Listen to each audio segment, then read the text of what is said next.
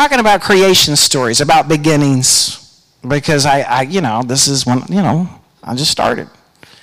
And so we're talking about creation stories, and of course the first one we talked about was the one in Genesis, the first chapter where God says, "Let there be light."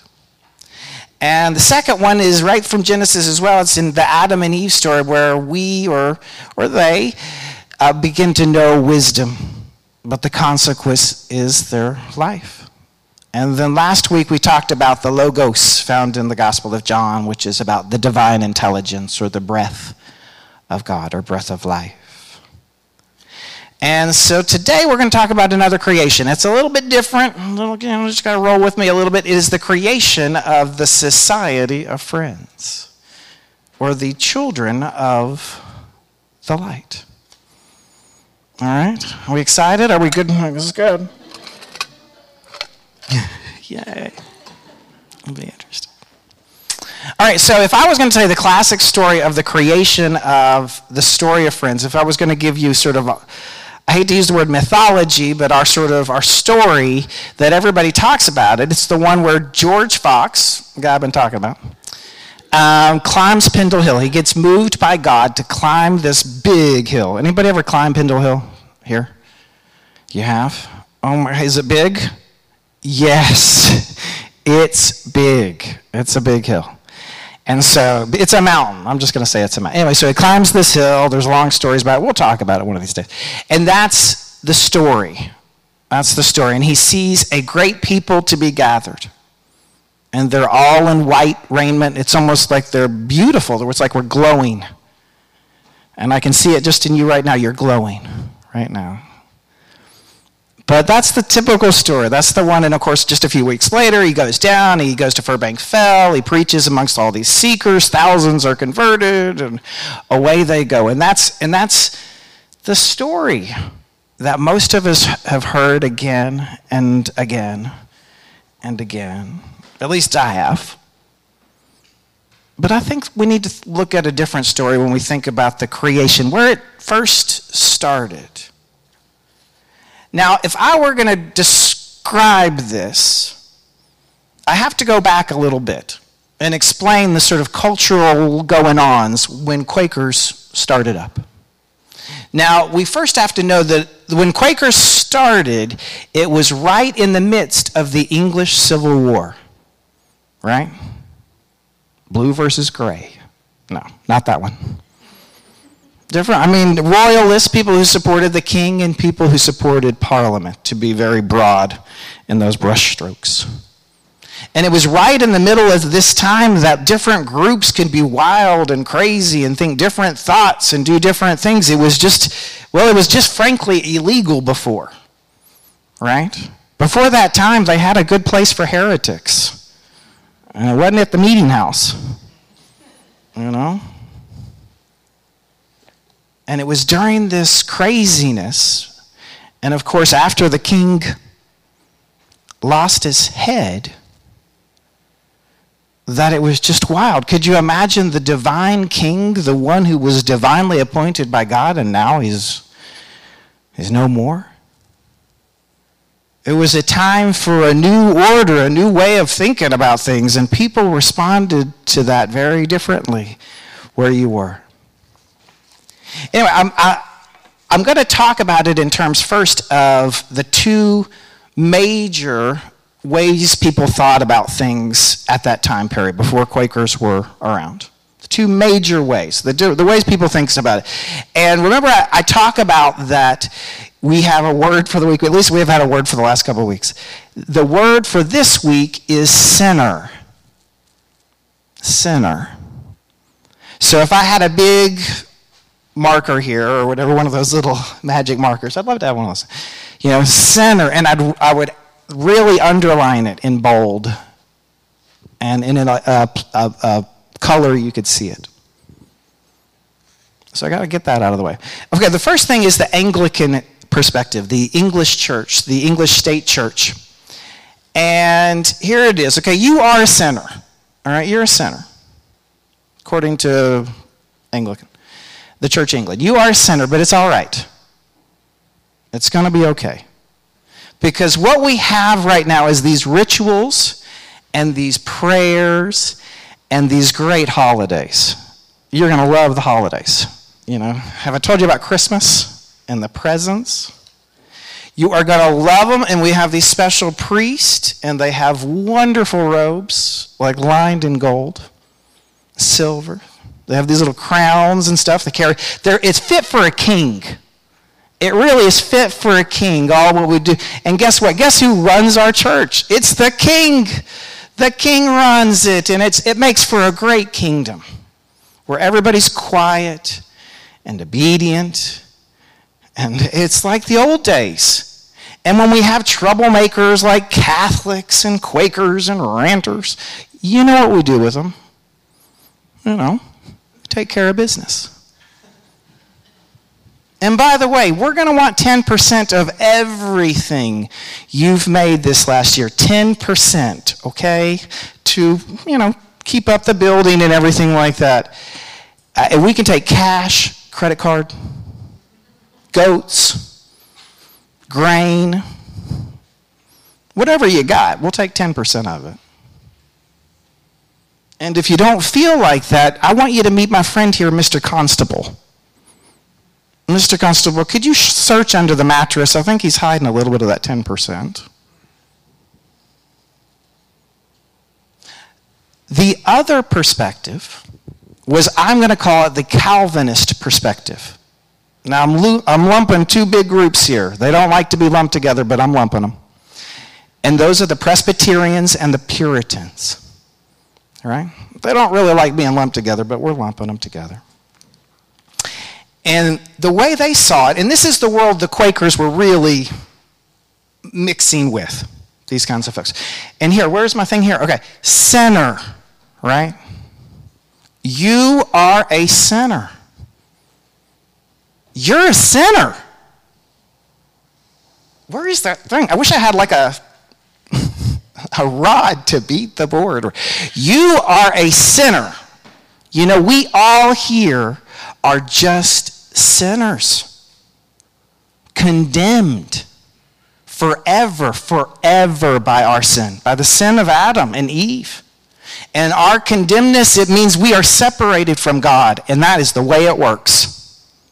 You're separated from God. There's a hope. And that hope is grace. The grace of Christ. Not everybody's going to get it. But there are some. There are few. There are the elect. And we know that they're going to get it. But since God already knows who that is, we're really just waiting. Hoping we're one of the elect.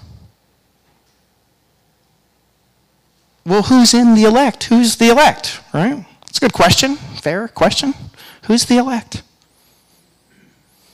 Well, we don't know exactly. Only God knows who's in the elect. But I would guess, God really likes hard work.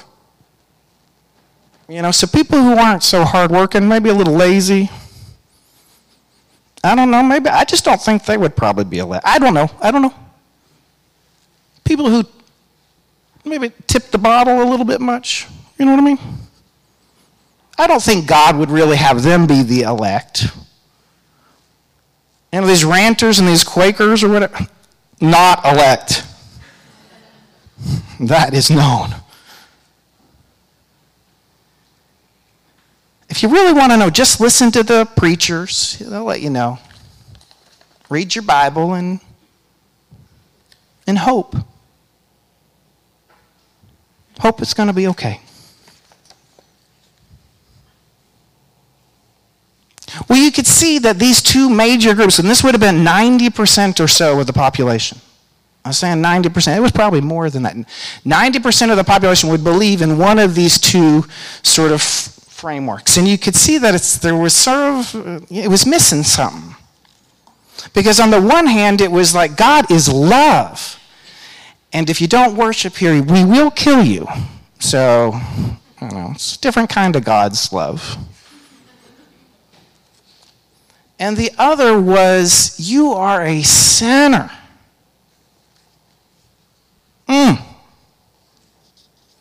But maybe with a little discipline, a little diligence, perhaps, if you're worthy, you'll be the elect. Well, you can see that for some folks that just wasn't enough. There was some middle ground there that they weren't talking about. And people did with it the way they would do with it in this time of sort of anarchy. So, for example, there were groups like ranters who were like, it's not about the church at all. It's just called, just drink and be merry and have a good time. And it's just, golly, times are in. Or other people would have been more like Baptist. This is also the time of formation of Baptists who are like, you need to get baptized. Which was illegal, very much illegal to get baptized.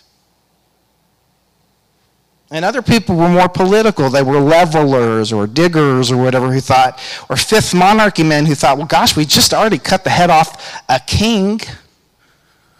Let's keep cutting. There's lots of heads out there. Well, for George Fox and for a lot of the early friends, they went sort of a different route. If you would have known a lot of the early friends, a lot of people describe them as such. They were not necessarily the most popular folks. They were somber people. They were thinkers and they were fillers and they had a depth to them. And they were seeking sort of some truth. And George Fox is, of course, our greatest example. And people would say to George things like, why don't you, take up tobacco?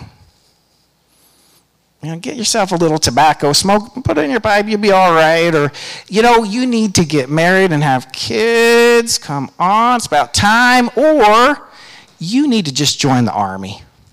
That'll shape you right up. And it just, nothing fit. And so what happened is he kept seeking, and I'm going to talk about these two experiences, one after the other. I'm going to talk about one in 1648 and then one that was actually earlier, but I'm switching them around because I can. And this is the one we never talk about. This is a different vision of George Fox, which I think is very formulative.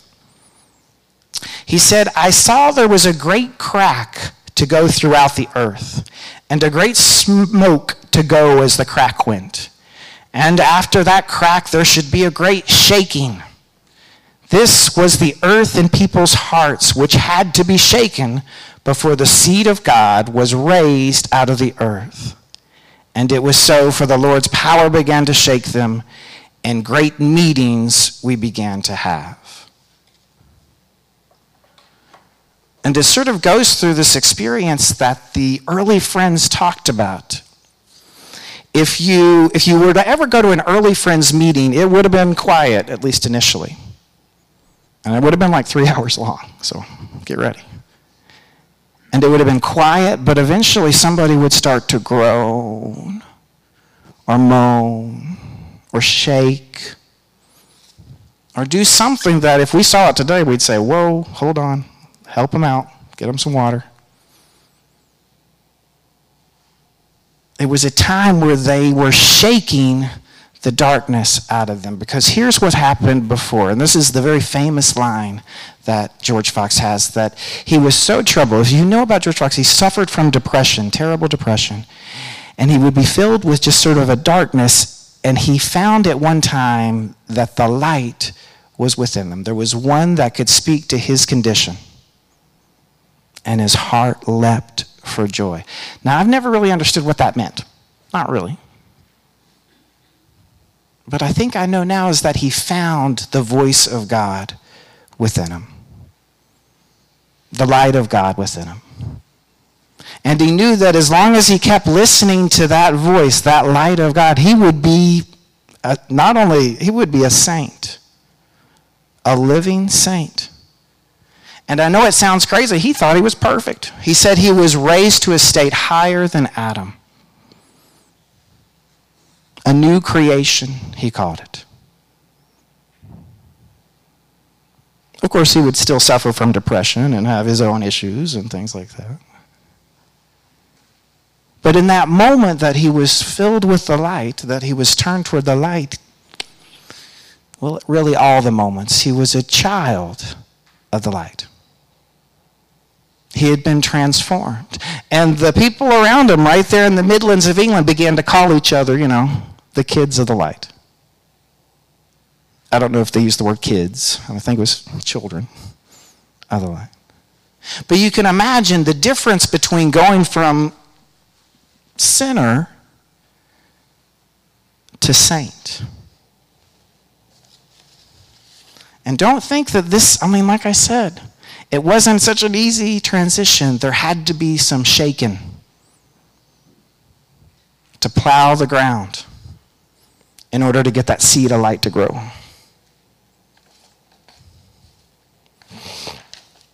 All right, if I can find it on this piece of paper, I'm going to tell you a story.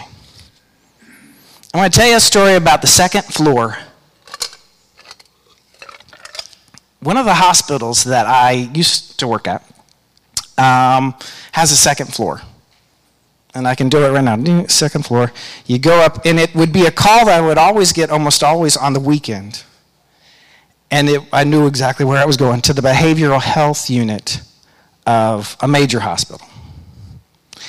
And I would get these calls about at least two a day on a weekend day. I'd go up there, second floor, and I knew if it was going to be a crazy visit or a different kind of visit, depending if I went left or right. Because if I went left, I was going to the place where those people would harm others. Okay, so you always had to be a little bit, you had to be aware. And I know if I went right, I was going to a place that the people would harm themselves, right? And there's lots of reasons why people do that, but it's sort of typical about a guy, I'm pretty sure his name was Mike. But it was a guy that I had met at the hospital there on the second floor to the right. And he was, as soon as I got in there, if you ever get in there, it's cold in those places. The rest of the hospital could be hot. In that place, it's cold. And so you get in there, and these people are in, little, garbs or whatever. It's freezing. And so we finally get to sit down, and the guy's just shaking. He's just shaking. It's cold. I'm like, and anyway, so I find out a little about him. He's a veteran from Afghanistan. And he was wounded over there. He has PTSD. And he's responsible for his three kids that he has. And he has a sort of a wife, ex-wife, that has her own issues. And she took off and left him 3 of her kids. So he's now responsible for 6 kids. There's nobody else that'll take care of them. He just has problems. His parents help out a little bit. He has a job, but lately it just got so crazy. One of the oldest one, it was so crazy that he said, I'm going to check myself into a behavioral health unit. And so he did, but when he got back out, the job, he had been a foreman of a construction crew, but now because of that, and he was twitchy and he sort of shook and everything like that, they just sort of said, you know what, here is a broom, what can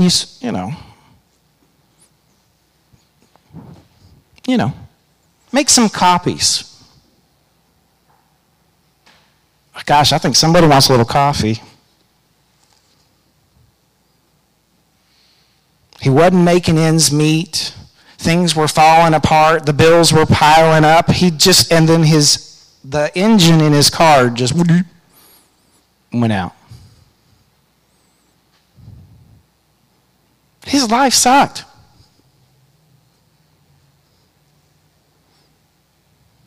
And that's what I told him. I said, man, I know why you're depressed. It's not hard to figure out. Man, your life stinks. It's a rough life. I get it.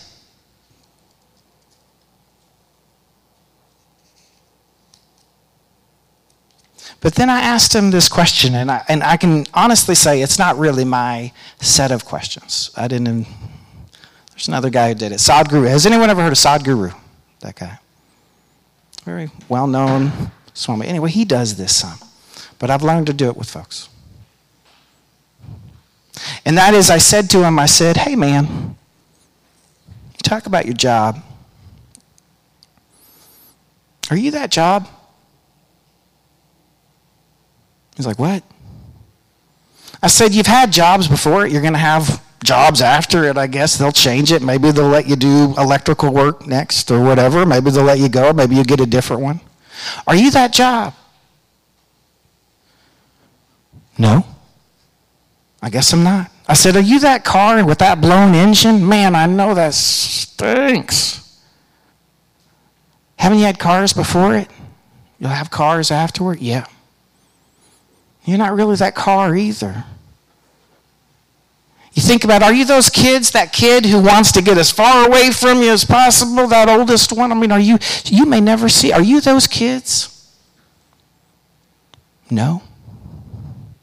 Are you any of those possessions, the trailer that you live in, any of the dog, are any of those really you? The very name that you have, were you given it by your parents? What is yours?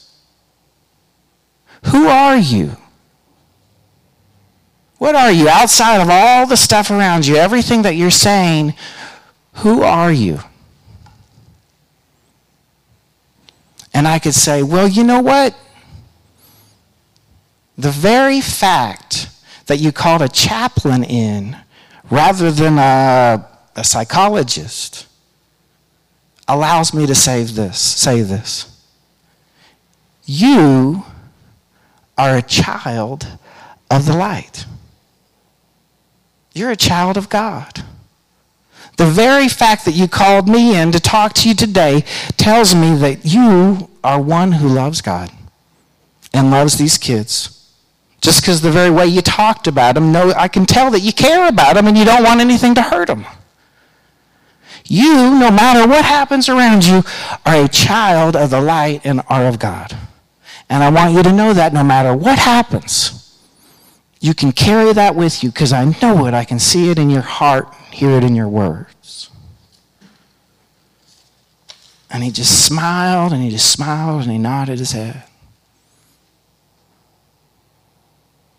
You know, so funny, a couple days after that, I was in that same ward, and he was walking with some other folks.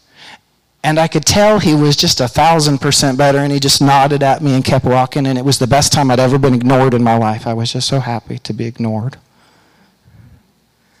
Because I know he had gotten over his hump. He had learned maybe a little bit about himself.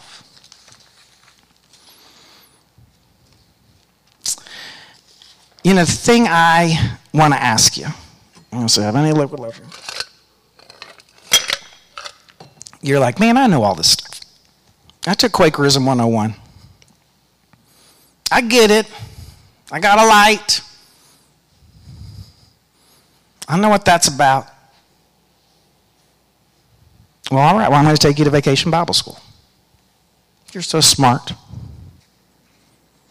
Because one of the themes we had at Vacation Bible School that said, once we know we have a light, once we know it, we got to let it shine, right? And we're going to go to Matthew right here. First off, we're going to go to the way we may feel. We may feel like, are you the salt of the earth? But if the salt loses its saltiness, how can it be salty again? No, rather, you are the light of the world, a city on a hill that cannot be hidden. Neither do people light a lamp and put it under a bowl. Instead, they put it on a stand, and it gives light to everyone in the house. In the same way, let your light shine before all people, that they may see your good deeds and praise your Father in heaven. So that's your homework. You got to take this light that you have, the one you know about, this voice of God, and you got to put it on a lampstand. You got to share it with folks. Share it with this world. Share your light through your words, for your actions, and through your love.